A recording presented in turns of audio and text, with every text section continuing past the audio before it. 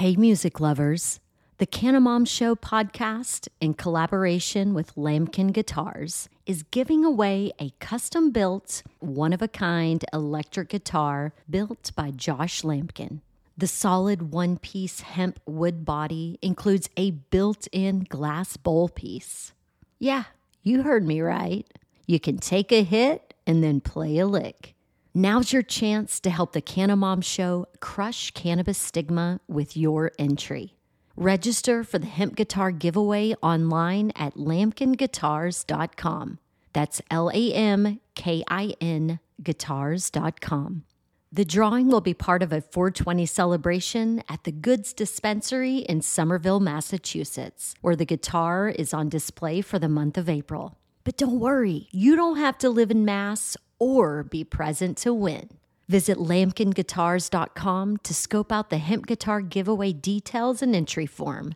You'll even find a video of what could be your guitar in action.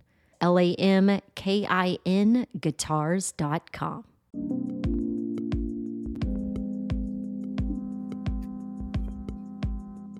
Welcome, everybody. It's another episode of Cannabis Legalization News. My name's Tom. I'm a lawyer over at the Collateral Base, and we've been helping businesses navigate the complex cannabis industry.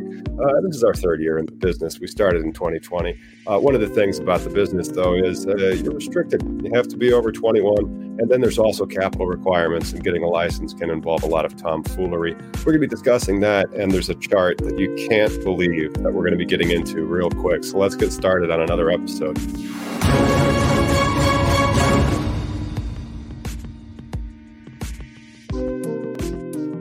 Yo, Miggy. What's up? Reporting from paradise, huh? Yeah, this week I am in Cabo. Last time I was in La Paz. And, I'll be out of here in 3 more days. Yeah, this has helped a lot. A vape cartridge, huh? Started with 5 of these. Now we're down to the last one. Down to the last one. He is using the vape concentrates. Speaking of, did you see this? There was a huge chart going around this week. It's been trending. The trending news in the cannabis industry world was the number of studies that have been done recently. Off of a bibliometric analysis? Off to the journal, the JC Cannabis Research from Biomedical Central. It was also picked up by the Marijuana Moment. That's where we got this chart. This chart is the number of cannabis and cannabinoid publications per year from 1940 through 2020. Data collected from Scopius in single research. The year 2021 was omitted due to the year being incomplete at the time the research was concluded. I'm assuming that that line that's just going straight north, that is the number of cannabis studies being published. As you can see, they kind of went absolutely positively nowhere from 1940 through about 1965, at which time there was some more studies. Those studies then started to wane after 1980 until it hit, what's that, mid-90s, 1996. And so I guess that was Prop 215 and medical cannabis was born. And then just like that's an asymptote, or that's parabolic. That thing's just going straight north. That also goes to show you that the ignorance is strong when it comes to the propaganda, as far as like the non-research, because the 70s is where more when I guess unity kind of right, like after civil rights or whatnot. Do you know what I'm kind of going with? Yeah, but I can't believe awesome. It's the but we need more studies, and so like when somebody says that we need more studies, I want everybody to have this chart. You mean like this amount of studies are the 2,500 studies published on cannabis in 2020 enough, or do you need more studies? Well, even how about more reports, right? Let's go back to 1930, like the LaGuardia report, or like the fact that that's even a conversation, an argument, it's just dumbing the populace, right? Mm-hmm. The dumb shit recently on Fox News, I don't know if you saw trending today that they're trying to link that shooter, that horrible incident with cannabis. It's like he's a pot user, but I wish people would stop watching that channel. It's just pure dumbness. Like Well, they aren't gonna, because most people feel their facts. Yeah. They don't think them, they feel their facts, because facts, they just feel like, heartwarming, and like they just make you feel good. That's how facts are, right? There's no like hard like reality that you just don't like. It's just, if you like it, that's a fact. That's unfortunate, though. It's just to live in that way where you're just going to feel your way through things, like, I can't, boundaries, they exist. We have to learn how to learn to what they are, and then you don't cross that. You just don't be an asshole. Yep. But I'm glad that, there's the studies, it's grown steeply over the past couple of decades, and that's really good. And it's in spite of the ongoing ban, basically, on trying to study this, because it remains a Schedule I drug under the Controlled Substances Act for no good reason at all, which is hilarious. It's for no good reason at all. The algorithm needs to tap into this, though. It needs to understand, like, hey, there are studies being done. Let me help make. Well, they're probably also suppressing those studies. That's true. The real benefit for the algorithm will be after it is essentially beer. But until that time, they are going to take precautions, because they're publicly traded companies, and they also don't want to get in any trouble. But I wish Congress would help people get out of trouble and get out of prison, and change the law so that the industry, it's still going to be difficult. It's still going to be highly regulated. It's still going to be really impossible to get into, depending on what state you're in. Well, until it's fully legal. Like I saw, we had Box Brown on that one time, and he always does the political statements about the MSOs are messed up and big and creepy. And, I agree. They suck. MSOs, not everybody likes to go to Walmart. But, and until it's federally legal where the small guy can open the shop, we're stuck with this bullshit for a while. Just because, they don't want to go to jail too, and hopefully they keep funneling their money towards lobbying. It's hard to say, like, we're in this position because of all the activists, right? Where people have lobbied and petitioned for legalization, and then these people with money come in and say, well, here's your market, and they put the price of entry and getting into business to the moon in certain jurisdictions. Yeah. And that really excludes the middle market businesses, the $2 to $50 million businesses. And a $50 million business is still pretty big, but it's not that big for a cannabis, especially a vertically integrated cannabis operation in the regulated states. But then there's states like, Oklahoma, New Mexico, and today, June 1st, Mississippi is open for business, baby. But they're medical, right? Medical, but it appears that, and it looks a lot like some of the provisional stuff that came out of Connecticut, but with a little bit more. You need a security plan and an operations plan. And there are regulations, but there's not all that many regulations. I mean, so the regulations for the cultivation is about 70 pages. And you're able to apply, and it looks like you'll be able to get a license in the state of Mississippi. However, it's medical. And so because of that, how easy is it going to be for you to get a customer? Because now it's not just somebody's of age, they show their card, they vote with their dollars to get the product that they want. No, they have to have a qualifying condition. They have to go and there's no telemed in the law. So you have to go to an in-person doctor, and then that doctor has to write the script, and then that script has to go, well, it's not a script, it's a recommendation, but whatever. And then you have to go find a place. So it'll be interesting to see Mississippi in the next 12 to 24 months come online.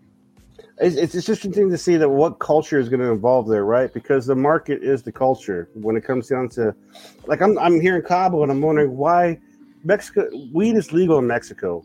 Why haven't they developed an industry yet, an infrastructure? And I think a lot of that comes down to, one, the cartels are trying to figure out how they can rule it, right, as far as licensing goes. But in the end, all infrastructure comes down to the winner is going to be the government because of taxes. That's right. Because, and this is a shitty conversation to have. Like what I'm saying, as far as like MSOs are bad and they create this high entry barrier, but the taxes too are going to be an issue that we have to accept if you're going to go into the mainstream business, right? If you're not going to, if you want to have the one day you can have a bank account when that happens, when safe banking is, you're going to have to follow the rules and all the other things that lead up to that. But banks are so conservative. I think they'll still be trying to kick people out even after safe banking. But there will be, I'm curious to see a marijuana bank come out, a cannabis bank. Let's hope so. But mistakes are always made, just like our next story, which is why we have this bumper.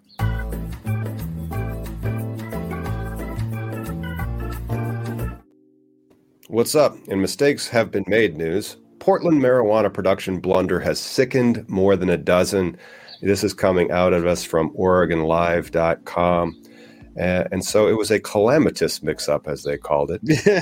and a marijuana bottling plant originated with a single employee who confused two similar buckets with nearly identical identification numbers, according to the state report. The report does not specify whether manufacturer Curaleaf had any quality control measures in place to catch such mistakes.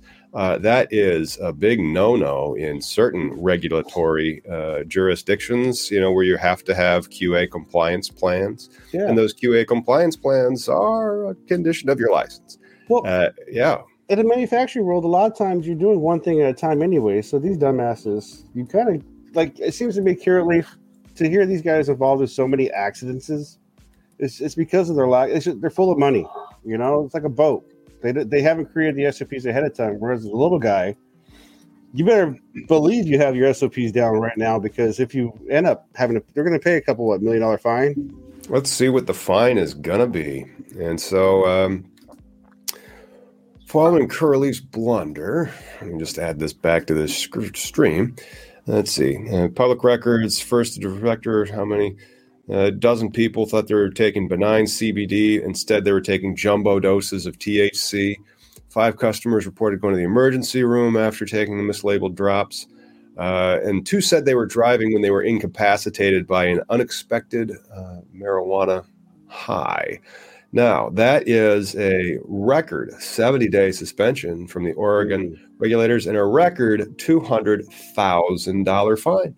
Which ain't shit to an MSO, but if it was a small guy, that would put you out for more than the time already that you've been punished. That's the unfairness of the market right now. That's of the prohibition. Period. Yeah. Well, oops. And they have the ability to pay for that. But when we went and toured that one place last year in Washington, they had a whole person whose job was the QA/QC person. And they just sat there and they had SOPs and they went over all that stuff. But, I don't know how closely labeled these 2 bottles were, and it's too bad that it happened. But it's a 70-day suspension and a $200,000 fine. That would just knock some other people out. But with Curaleaf being publicly traded, they're like, okay, you're all fired. We'll just open up shop in 70 days. And again, how do you fuck up so bad? How do you, if you're making 2 different products, and so you really should have protocols and policies and SOPs all in place. And I realize that Oregon was one of the more open states before a lot of moratoriums happened. And so it was easier to get a license there. But I assume they're still having regulations, and then they still require you to be compliant with those regulations. Then again, if you're doing all the FDA requirement stuff anyways, if the GMP and the manufacturing processes stuff, again, the sexy business talk stuff that, it's how you make your money, it's all part of the manufacturing thing, right? There's this whole industry. I think a lot of people we all want craft businesses to be in existence. But right now, because of just the way it's not uniformly, the law is not right, and I still think some of these bigger businesses should put more into the prisoners' issues or advocating something. I don't know. Yeah. But then again, greed has become part of the industry, and that greed is not always rewarded. In fact, we do have some stock news to report.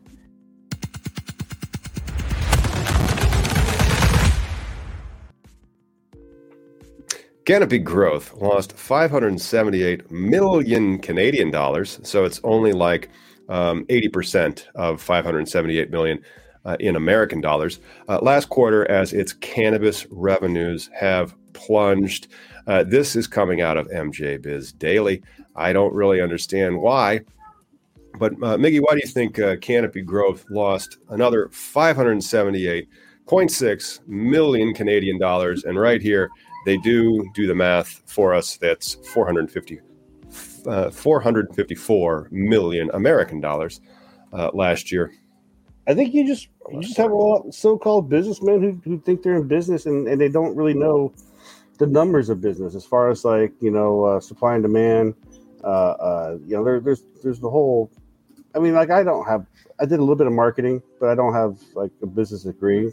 But as someone who sold flour, I can say I was like a middleman, and I understand, having too much or not enough, and a lot of these like cannabis growth just seems, again, like a boat with the hole in it. They say just keep throwing money into it because they're going to keep, just like what we just talked about with the non-SOPs. They're just throwing money at this thing and trying to shape it into a thing that they hope. They got seduced, I think, by the spreadsheets. Yeah. And so it wasn't really about the market demand as much as they looked at, well, people are always going to buy it. So that was an assumption, false assumption, A.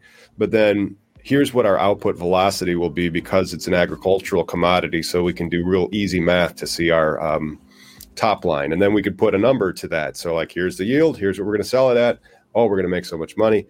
And then, of course, they build these huge greenhouses and they hire all these people. They raise all this money. And now they're slashing 8% of its workforce, which is 245 employees. And they're trying to save money, which is interesting. Usually in business, you try to save money because if you don't, you may have to go out of business. Well, it's funny, dude, because cannabis is still that unique animal because prohibition being so new and people have suffered for it, still alive. I'm watching here this morning South Park, but it's the whole Integrity series. Oh, the Integrity series is great. Yeah, it starts with him moving out, but then like I'm watching Randy go mad, right? He starts out like, I want to live out in the farm. I want to get away from everything. And then he makes money at weed.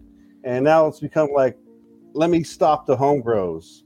And it just kind of like just seems he immediately pulls the rope up after he's on the ship. He's like, oh my gosh, yes, this is great. I love having a weed farm. Okay, nobody else gets a weed farm. Yeah. And that just kind of seems to me how like it's par for the course, like, and it has been, right? Like here we are advocating for it. You're in a legal state. I'm in a legal state, but ideally, what I want to do is not hide this when I come across and just be like, hey, it's not even a thing, because it's not. You guys still do not have consumption lounges in Washington State, right? No. Wow. No. And there's this big weird fear mongering about it. And when I say fear mongering, because there's no one else harboring against it, but there's in the back of people's head, right? There's like a cloud of like, it's going to be okay. Like, we can have bars, but we can't have smoke lounges. It's a silly quandary. Like, it's going to make society worse. And you really can't get worse than we got now. Oh, goodness. Yeah. The society is just like, watching the news, I mean, no matter what the story is, it still is just a train wreck happening in real time. And you're like, oh, man. Yeah. And then you see like what's coming out of Canada and you're like, well, and they're screwing up weed. Well, that's why we should be more legal as far as, when we talk about legality, it's like deschedule. Get people out of jail. Stop putting people in jail. And create a market that's going to be an infrastructure with taxes and whatnot. Create an American market. Don't create a Russian market. Don't create these MSOs, this oligopoly. Don't make it $10 million to open and grow, and that's the cheapest one. Make it so that people can actually get into the industry. Some states are doing it. Some states aren't. And I think the states that aren't doing it, when they do have to deal full legalization, they're going to be the ones that are really going to have bad industry or bad cannabis business or whatever, businesses or markets in their state. Yeah. But see, again, every state that's legalized so far has brought in pros, $1 billion in tax revenue. And where is the cons as far as like the increased vehicle crashes or plane crashes or surgery's gone bad? I mean, I don't know what the heck's supposed to happen when legal weed happens, but that hasn't happened in X amount of states. Well, yeah, the only cons really are inability to get to market. And so if you have an inability to get to market, the traditional market, they don't care about that. They knew it wasn't allowed. They did it anyway. And if you have an easy way to license those people so they have no excuse but to get licensed if they want to continue to do their business, that's the best I think they can do for the regulation and ensure that it's safe and pure and take the taxes and fix all the harms of the drug war. Well, the regulation itself, the regulated market misses out on the legacy people, right? Like, there's a lot of good cannabis out there at a lot of good low price points, and if you make it hard for someone to just live, like it's part of the reason why I don't make money at weed. I've always like wanted to, but it's hard. Yeah. I mean, I tell you, man, it's hard, and it's 20 past the hour, which means that depending on where you're sitting on this planet, it is 4:20 somewhere.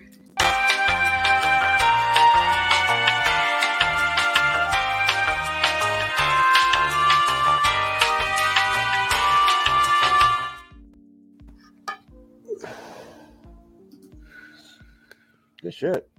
Not bad. Yep. Collateral Base is back open for business, and we're doing our big launch tomorrow. So if you guys got our email today, great. You probably went over to Cannabis Industry Lawyer and saw if your team was qualified to get into the industry, and we followed up with you. We're going to be doing a webinar all about, and that's actually going to be our little thing at the end, our How to Cannabis is just going to be, watch this. Yeah. So I've been working with, again, a Canadian software company. They might not understand weed, but they do software very well in Canada. Right. And it's a nice offering, and I really enjoy it. And I think the clients are just going to get a huge kick out of it. See, I don't think it's so much weed that they don't understand, but weed business, right? Like, it's like watching the Integrity episodes where, like, they're making fun of Mad Men and those little guys smoking the PAX pipes. Well, and then like a whole town that's smoking, right? Which could be like a whole country, right? We're not saying everybody has to smoke. It'd be cooler if you did. But, for the most part, a lot of people will. There's a lot of, like, occasional consumers. Not everybody's going to smoke like Bob Marley or whatever like we do, but give me a chance, to or not.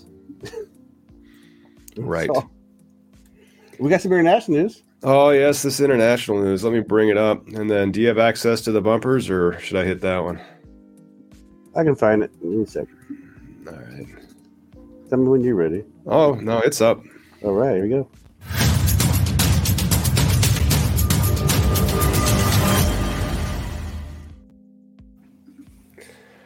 Okay. A court of appeals has acquitted a man on death row accused of trafficking 1.8 kilograms of cannabis. This, of course, is coming direct from Singapore, the don't do that capital of the world. The Court of Appeal on Friday, May 27th, overturned a conviction of a man on death row accused of trafficking more than 1.8 kilograms of cannabis after finding that it was a case of mistaken delivery. And that also would have been a case of the only time that cannabis has ever killed anybody. And again, it wasn't the cannabis, it was the state of Singapore sentencing somebody to death for a measly less than 5 pounds of cannabis. It's a bad law, period. Like, that's it's killed people in America. People who've been incarcerated. It's separated children from their families. Prohibition has not helped society or civilians the fact that we've exported this madness. I mean, you just kind of like, aren't we better than this? Aren't we better than that? I thought we were. Well, I'm just glad that this person, and it was actually a couple of people, and so one is named Raj Kumar Anacharma, and he was convicted in 2020 of possessing a Class A controlled drug for the purposes of trafficking, which carries a mandatory death sentence. Wow, that's how you know that you're in a country that don't give a F about you. It's like, well, what'd you do? Well, they murdered me. Why? I had 4 pounds of weed. Oh man, at least you got 15 lashings right before. Well, I mean, I'd rather take a beating than keep killed. The Court of Appeal also acquitted a second man, Radamas Pustami, who was sentenced previously to life imprisonment and 15 strokes of the cane after found being guilty as a drug courier. Once again, if I happen to find myself in Singapore, I will be one sober motherfucker, because those people do not screw around. No, it's very clean. Yeah, yep, that's right. The Central Narcotics Bureau, just as bad, worse, it sounds like, in Singapore, knew that the delivery would be taking place that day and arrested both men shortly thereafter. At trial, they did not dispute that they were in possession of the drugs. And during the court's judgment, said that both men's appeals turned on whether they had actual or presumed knowledge of the drugs. And they found out, and the court ruled in favor of him, that he had ordered a chemical spray tobacco known as Butterfly, and that cannabis was delivered to him by mistake. And so, that wasn't mine. It was supposed to be tobacco, sir. Oh, what is all this stuff? I am very confused. Where's my butterfly tobacco? So that seems to suck here. I mean, like he wasn't even trying to get it. I mean, it'd be a happy accident for me.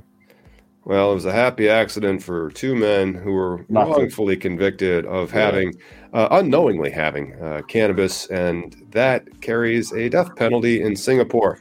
So some days you may be in Idaho and you go across the border to Washington and buy some high quality cannabis.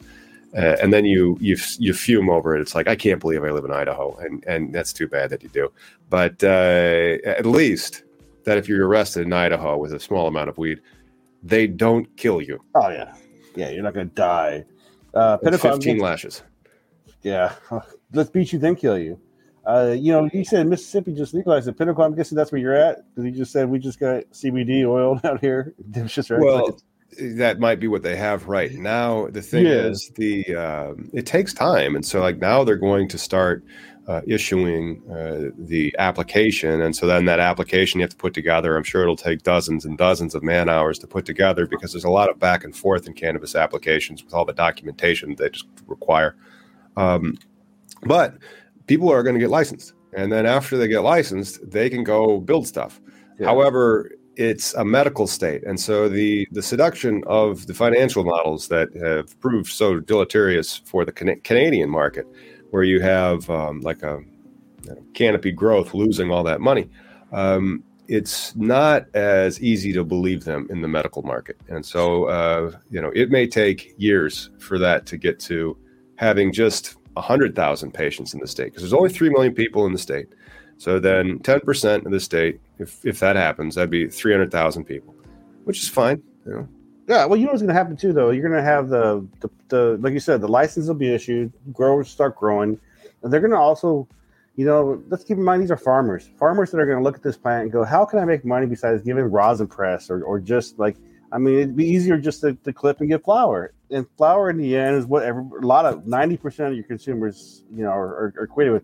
A lot of people can do press at home. A lot of people can make butter at home off of flour or shake or whatever. But I think you're going to see like lobbying and stuff coming from the people who get the licensees, right? They're going to try and change the rules. And that's what happens in every state too, right? Because how many states like Texas, I mean, they still have a hemp thing, but now it's still a little higher. Their medical program. Well, most of Texas doesn't really have a program. Mississippi doesn't really have a program. None of them really have a program. The thing is that they have the ability now in Mississippi to start a program. Like Alabama, we had that activist from Alabama. They still don't even really have a program. Yeah. South Dakota, they're starting to have a program for medical, which is nice. And so some dispensaries have been awarded in South Dakota and some grows. But then there's only like 900,000 people in South Dakota. And those small areas with also maybe a difficult to obtain medical card and then a difficult to find dispensary or finding supply and finding the stuff that works for your particular ailment becomes trickier in these types of launches. But I really hope that Mississippi does great things and a lot of people get a license, and eventually in 3 years or 2 years, they go full adult use, and they'll be the first ones in the South to do it. Well, you're also going to get a lot of in counties or areas too, places where the law enforcement decides not to, like how much they're going to force something, right? Because that creates the culture too, where if cops are friendly with the local grower, and they're like, yeah, I don't see anything wrong with this, and then you have a well-established like growing market because they feel safe and secure to do business. And then everybody else can be like, hey, I want some of that, or I want to be over there. And that it's going to create a big money generator for that region per se, that market. And I think Rhode Island just legalized it too, didn't they? Or somebody up north? Yeah, Rhode Island reported on that last week. Did we? Yeah. Did you? I was in and out. You're in and out. You're in and out. But let's move on to something else that's trending out of Illinois.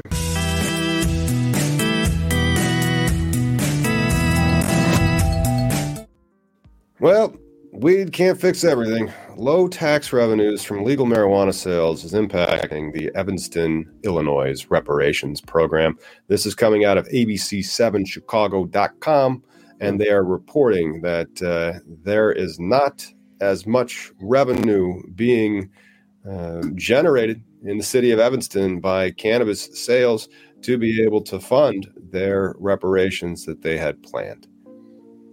I mean, like, what is your guys' culture like there? Are they even like trying? They don't have any new dispensaries. And so, like, again, this is one of the things when you do this limited market, everybody, we're going to only pick winners. And if you have a license, you're a winner. And if you don't have a license, you suck. Tough shit. And so those types of states, when they have these types of plans to fund things, their math is all fakaked because their math started that year. And they thought that there would be new dispensaries in this city that's going to be generating stuff. And there would be another 185 dispensaries in the whole state that would be generating all this revenue. Yeah. But no, they went to court and they're still in court. They've been released. Like, that was kind of the cool thing. Last Friday, they dissolved that temporary restraining order, or the stay on issuing the 185 Illinois licenses. But now there's still a similar stay in the federal court. And we expect that to be remedied here in the next week or so when another opinion is handed down in a different court battle. But, you know, they've tried to set up a reparation system funded through cannabis sales, and then the cannabis sales just aren't what they thought they would be. And part of it's because of greed, right? Because they could be there if the market was be the way it's supposed to be. But, you know, you guys are going to be a stalemate for a while, man. Like, I really feel for your market. You know, what's going to happen first? Illinois gets the shit together, or federal legalization? Yeah, well, as long as we're holding our breath, I think maybe we should talk about something else. I mean, this one also trending news, in my opinion. Yeah. Much better trending news out of a different state.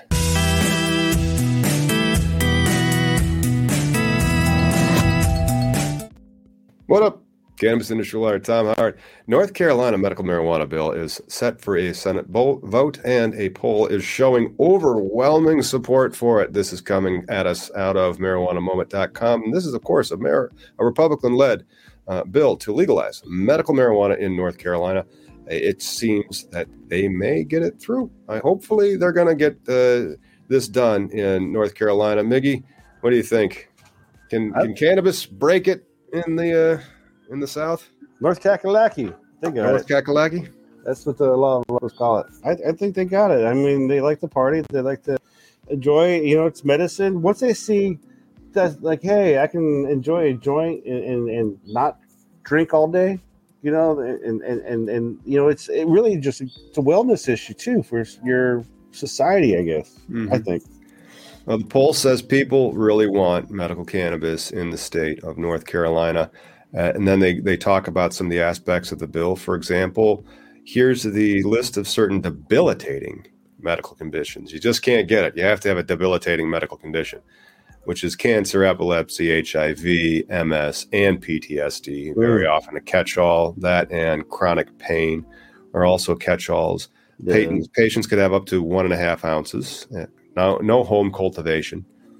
Cannabis-infused products, and then that's going to be, you know, it doesn't look like you have a cannabis flower, but you do have, complete extracts and lozenges and rosins and wax. But it says smoking and vaping will be allowed, but then a doctor needs to prescribe a specific method, and 10 medical marijuana suppliers who will control the entire market. Damn. Red flag, huge red flag. Don't do that, bro. But that's one of the things that I'm worried about, and I see this, and I'm kind of so impressed with Mississippi. It appears to be bucking that trend, but we'll see who gets the licenses.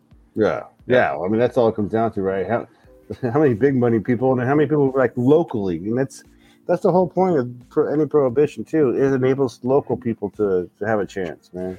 Yeah, because I can go down to the local farmer's market and buy local vegetables, locally roasted coffee, locally made meats and cheeses. And why not locally grown cannabis?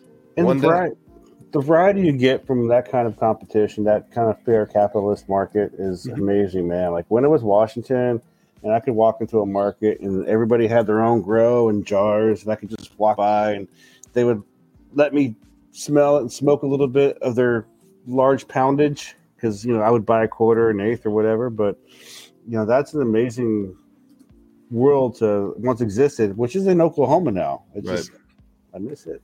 Right, but then it's probably going to cost hundreds of thousands of dollars to get one of those licenses in North Carolina if they're only going to allow 10. Hundreds of thousands of dollars. And then that's one of those deals where they make the complete comprehensive application, like an Illinois application. We'll see. I mean, like even Mississippi's application appears to be way more streamlined. You still need an operations plan and a security plan, but the regulations are only like 78 pages per license type as opposed to like 500. It'll be fun. We'll do a webinar about drafting Mississippi cannabis licenses applications. Why not? And the people in the channel would love that. Hey, somebody wants to get there, start a job, a business. It's an opportunity for everybody, I think. It's an opportunity for everybody to enjoy one of our favorite things that we like to do on this show. It's time to play Name That Strain. Indeed.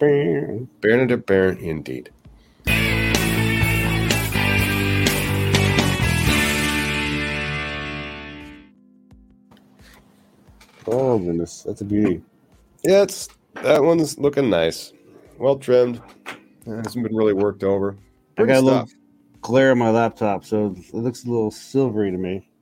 A little silvery. Now, can we check out the number of studies? Oh. There we are. The number of studies and the Name That Strain. They've been studying this stuff so much. If you could rotate that, it would match. Right. The cannabis strain is also parabolic. This one, do we have any hints that we might want to do it? Let's see. We haven't lined it up under 100 day in Arizona. Damn. That's for decent weed, I hope. Because good price. But you know what? I didn't find any good weed in Arizona. I'm kind of sad. You didn't find any good weed in Arizona. That doesn't make any sense at all. Except for what Chris Martin gave me. Well, there you go. I mean, that was the medical grow. But I mean, I bought some from the recreational market and I wasn't impressed. It just wasn't, it was kind of harsh, in my opinion. That'll happen, man. That'll happen. And so there's some stuff that we can talk about, this little run right there. What's that? The Name That Strain. Should we just cut to the chase? Because I don't even see many people throwing in. It's all good. Well, they got some. White Rhino, Super Silver Haze, Ice Cream Cake, Blue Dream. Get a little stinky mouth. Stinky, yep. Go good on garlic or Jesus Christ.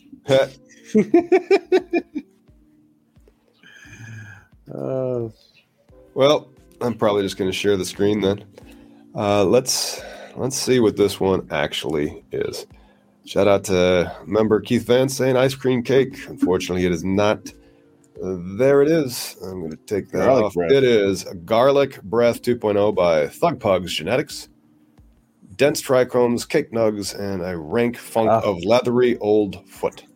Total grow days, 121. Flowering days, 76. It's kind of a pretty, 76, 60. It's a late finisher there, isn't it? Difficulty right in the middle. They kind of have some difficulties of it and some flavor profiles. Stretch was pretty big, they say. Stretch stops around 4 to 5 weeks. Yeah, pretty sweet. I can't wait to smoke flower again. Somebody's asking me where I'm at. I'm like, I am in Cabo, Mexico. So this is an international crime. I hope not. Smoke it in my butt. Yeah, don't be doing international crimes, Miguel.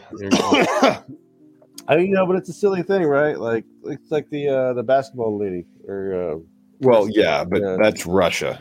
Yeah. So we're gonna talk about that crazy bullshit that happened. Oh wait, here we go. We want to do weed history or the other crazy bullshit. Let's end with weed history. We can do the crazy stuff, but then I don't have the crazy stuff queued up right now. Let me go. That's all good, man. All right. Let's see. Is that the marijuana moment one about the FBI data? This one's in hash bash. Well, the hash bash is we're just ruining our history lesson. All right, let's do a little bit of history. We're going to Mexico, not Mexico. We're going to Michigan for this one.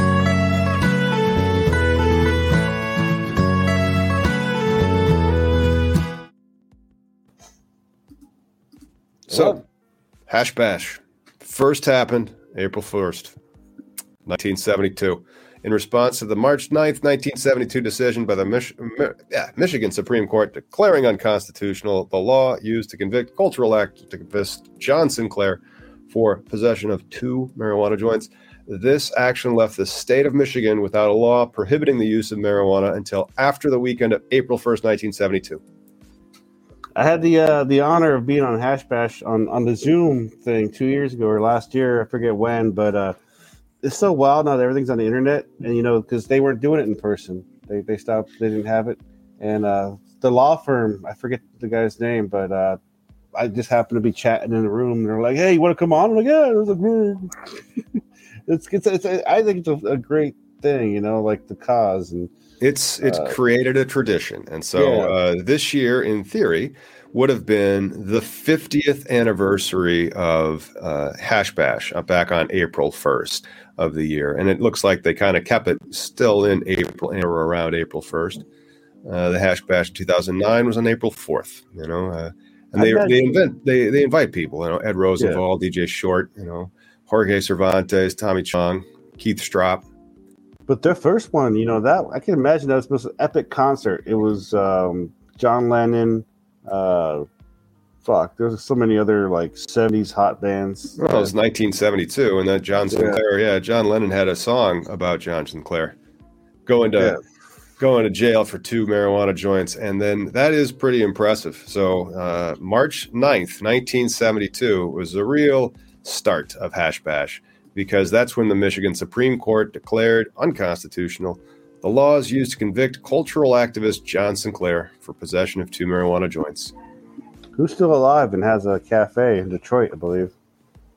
I think he's in that part of town. Good for him, man. I'm glad that people are still alive and they're still working, Well, a lot of your cannabis activists are not here.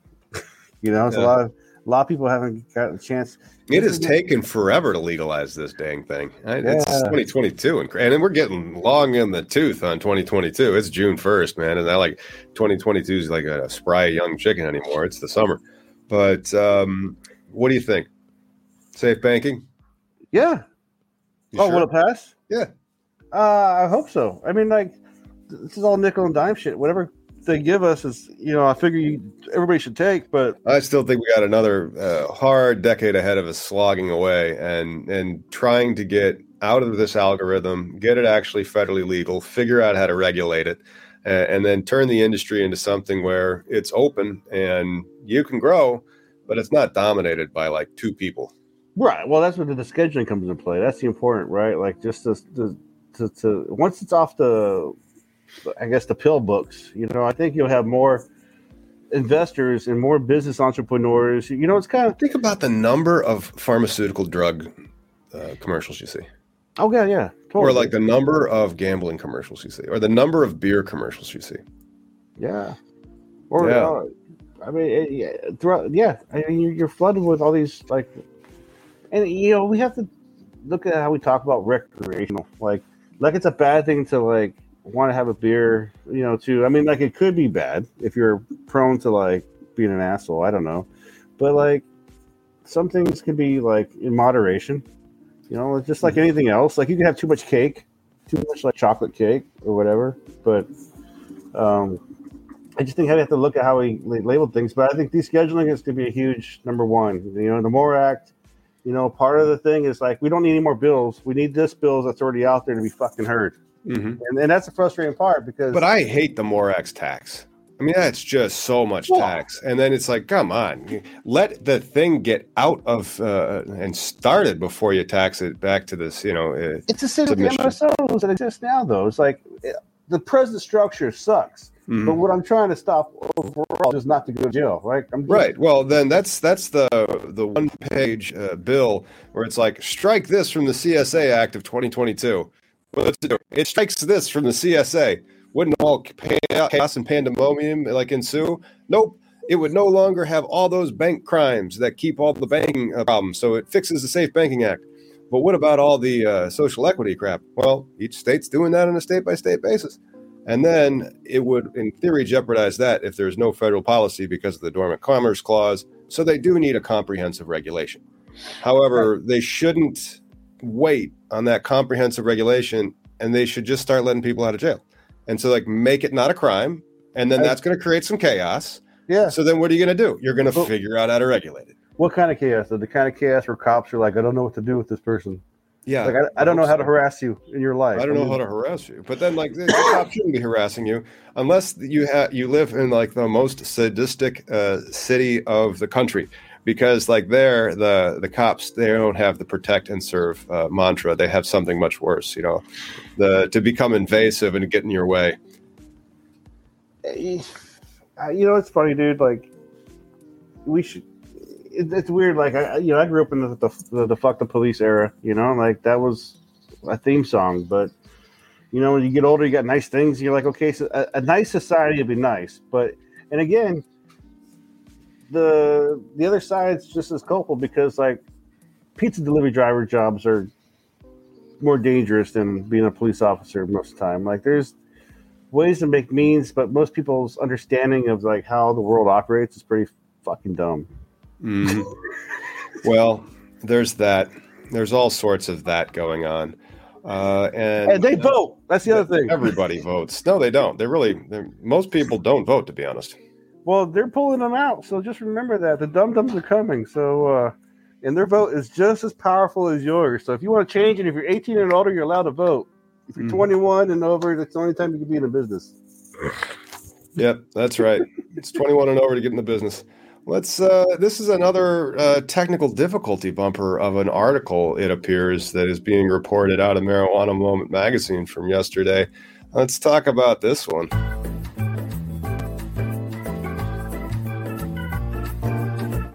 Hey, everybody. Welcome back to Cannabis Legalization News. We're going to talk about this story from the Marijuana Moment yesterday.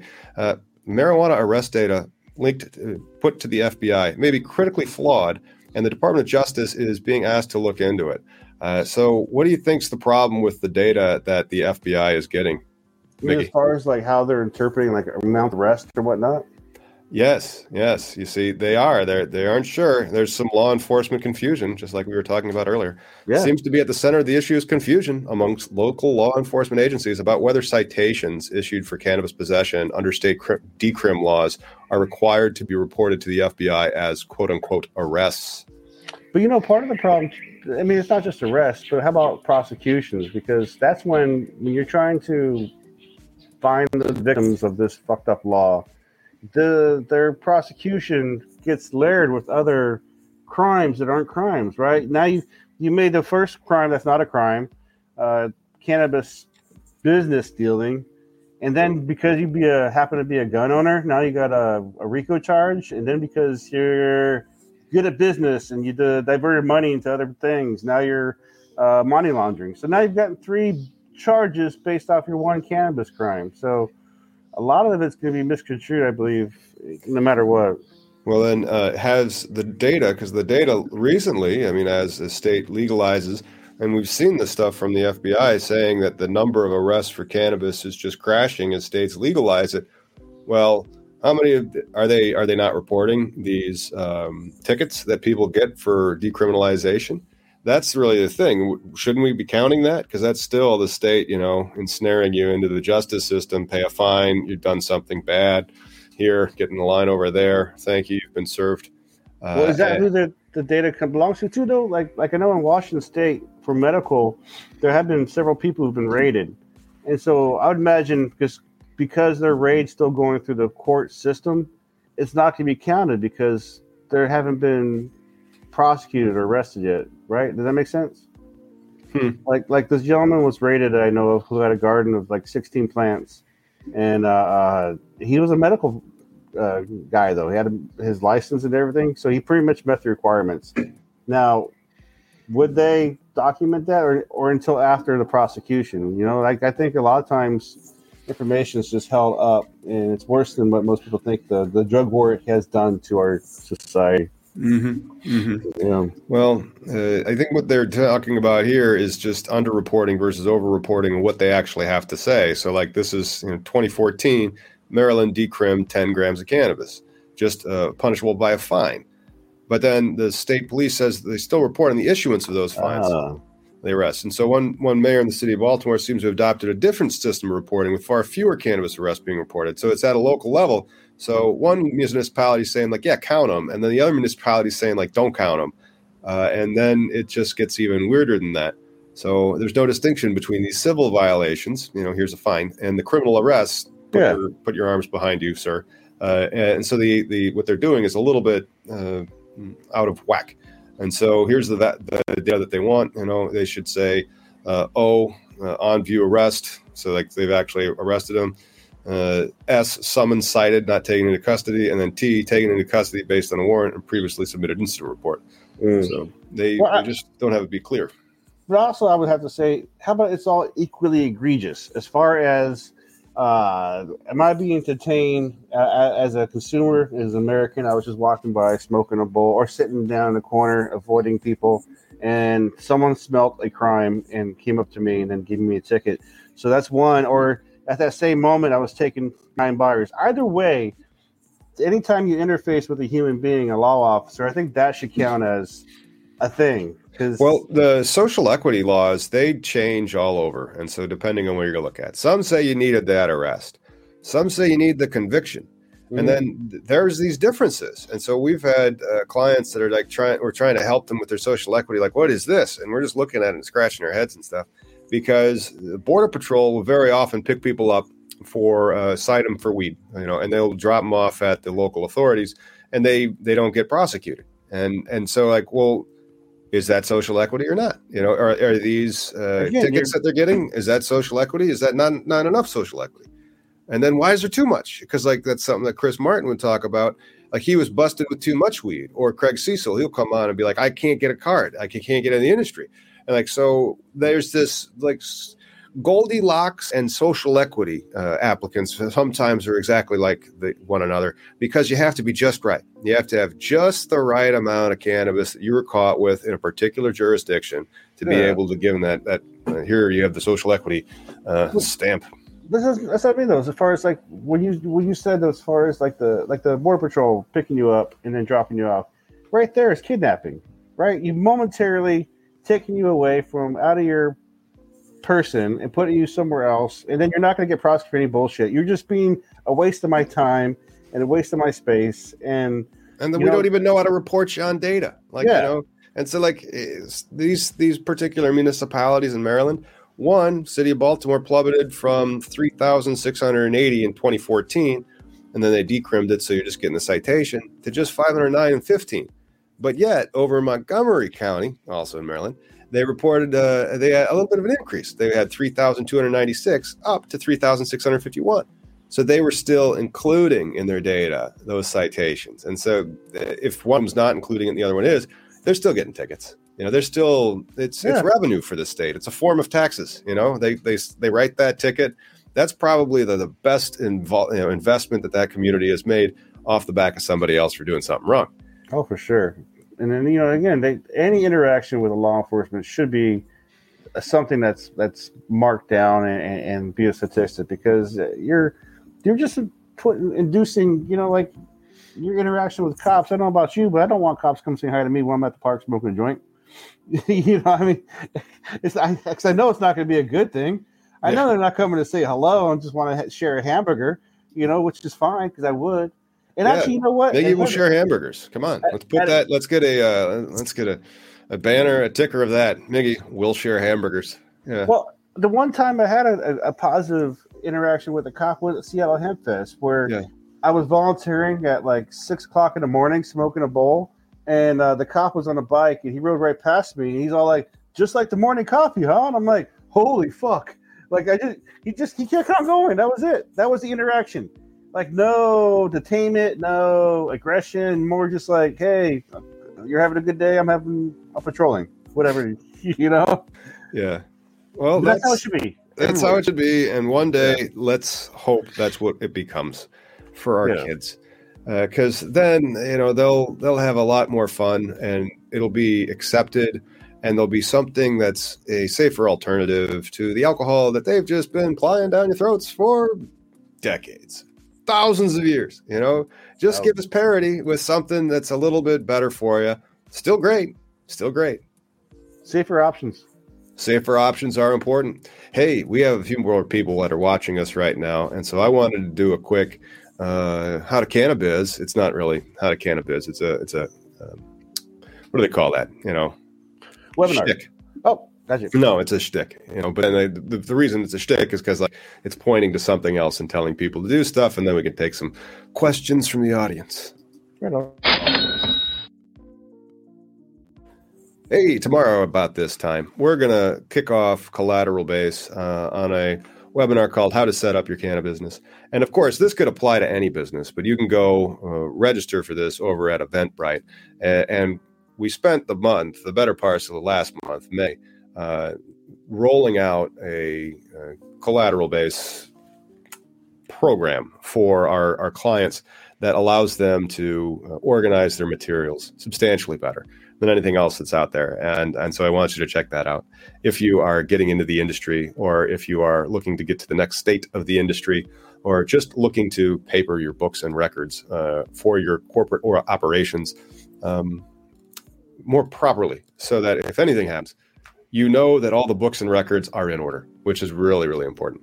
And it's been fun putting that together, but boy, it was a lot of work. And then being closed for the first couple of weeks in May was rough. SOPs. I mean, that could have said what's their faces with the labeling. Mm-hmm.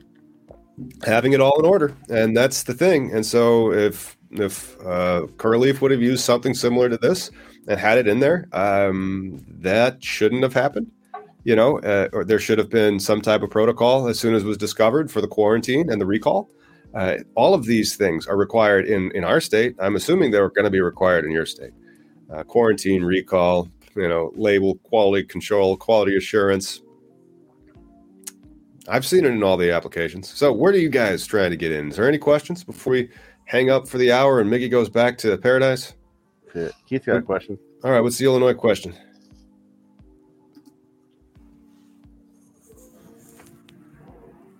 Yeah, home cannabis industries are for stable local economies. That would be great if they have those. That you're allowed to start your pie company, baking pies in your house and then selling them at a farmer's market. You can't do that with weed. Well, again, I missed $1 million opportunity when I moved to Washington in the beginning, dude. I could have bought clones and grown them properly and went back to dispensaries and flipped pounds and made money. Just that's how the Jersey Weed Man made his money when. Yep. In the early days of that's like a fair capitalist market, right? You should be able to. We have to figure out how to evolve craft grow into the big grow. That's going to be essential. Well, it's the same way. I mean, it's a brewery, but let's talk about a lounge. A lounge next to a craft grow with a dispensary is a piece of real estate I'm trying to develop and get some blueprints for in the state of Illinois. And so why? Because the regulations say you can do it, and it's also different. And that differentiation is something that you need, and that is something that a craft grow can provide, that type of feel, that local aspect of it. But chances, Keith asked, what's the chances of getting a cannabis lounge opening up? They've already opened up several cannabis lounges in the state of Illinois. They have not opened the one in Peoria yet, and that one's been in the works for like over a year. I'm not sure when that one's going to open. That'll be pretty sweet when it does. I think the closest one to me is maybe DeKalb, Illinois. So there's not that many. But there is event licensing. No, there's event licensing in Michigan. And Michigan does have event licenses. I would love to see the state take up an event licensure similar to what they do in Michigan. Right on. Oh, Gary's got something to ask, huh? Should I wait for the court to reveal that cannabis is actually hemp? I don't think they would have it tested in the first place. That's the interesting aspect of these cases that have come out, especially the one regarding the aspect of hemp. And so hemp is essentially 99.9% of all cannabis. The only cannabis that would qualify as marijuana under federal law needs to be, A, taken care of very well from either clone or seed through becoming an actual flowering plant. And so that flowering plant will then start to quantify the Delta-9 THC quotient on the female flowering tops to sufficient quantities to be able to magically become marijuana. And so the vast majority of that plant that the cops chop over, it's like, hey, you're taking most of my hemp. Hemp, that's marijuana. Well, just this part of it's marijuana. The rest of it is my hemp. The fiber stock. Ridiculous. It's just ridiculous. The regulation is ridiculous right now, right? I mean, like we're still not to the point where it's treated like common sense for just a plant.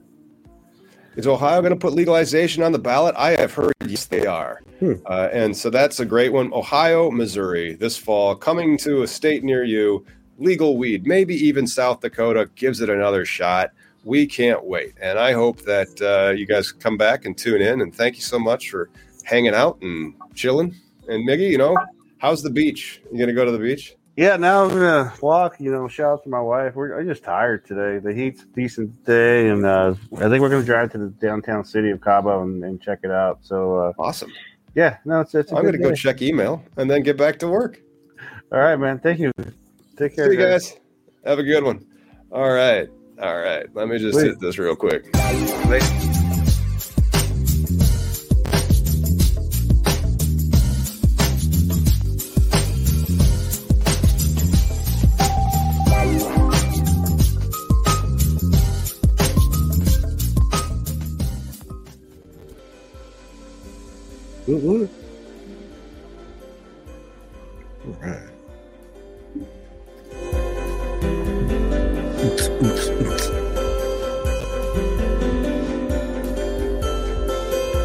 Brown chicken.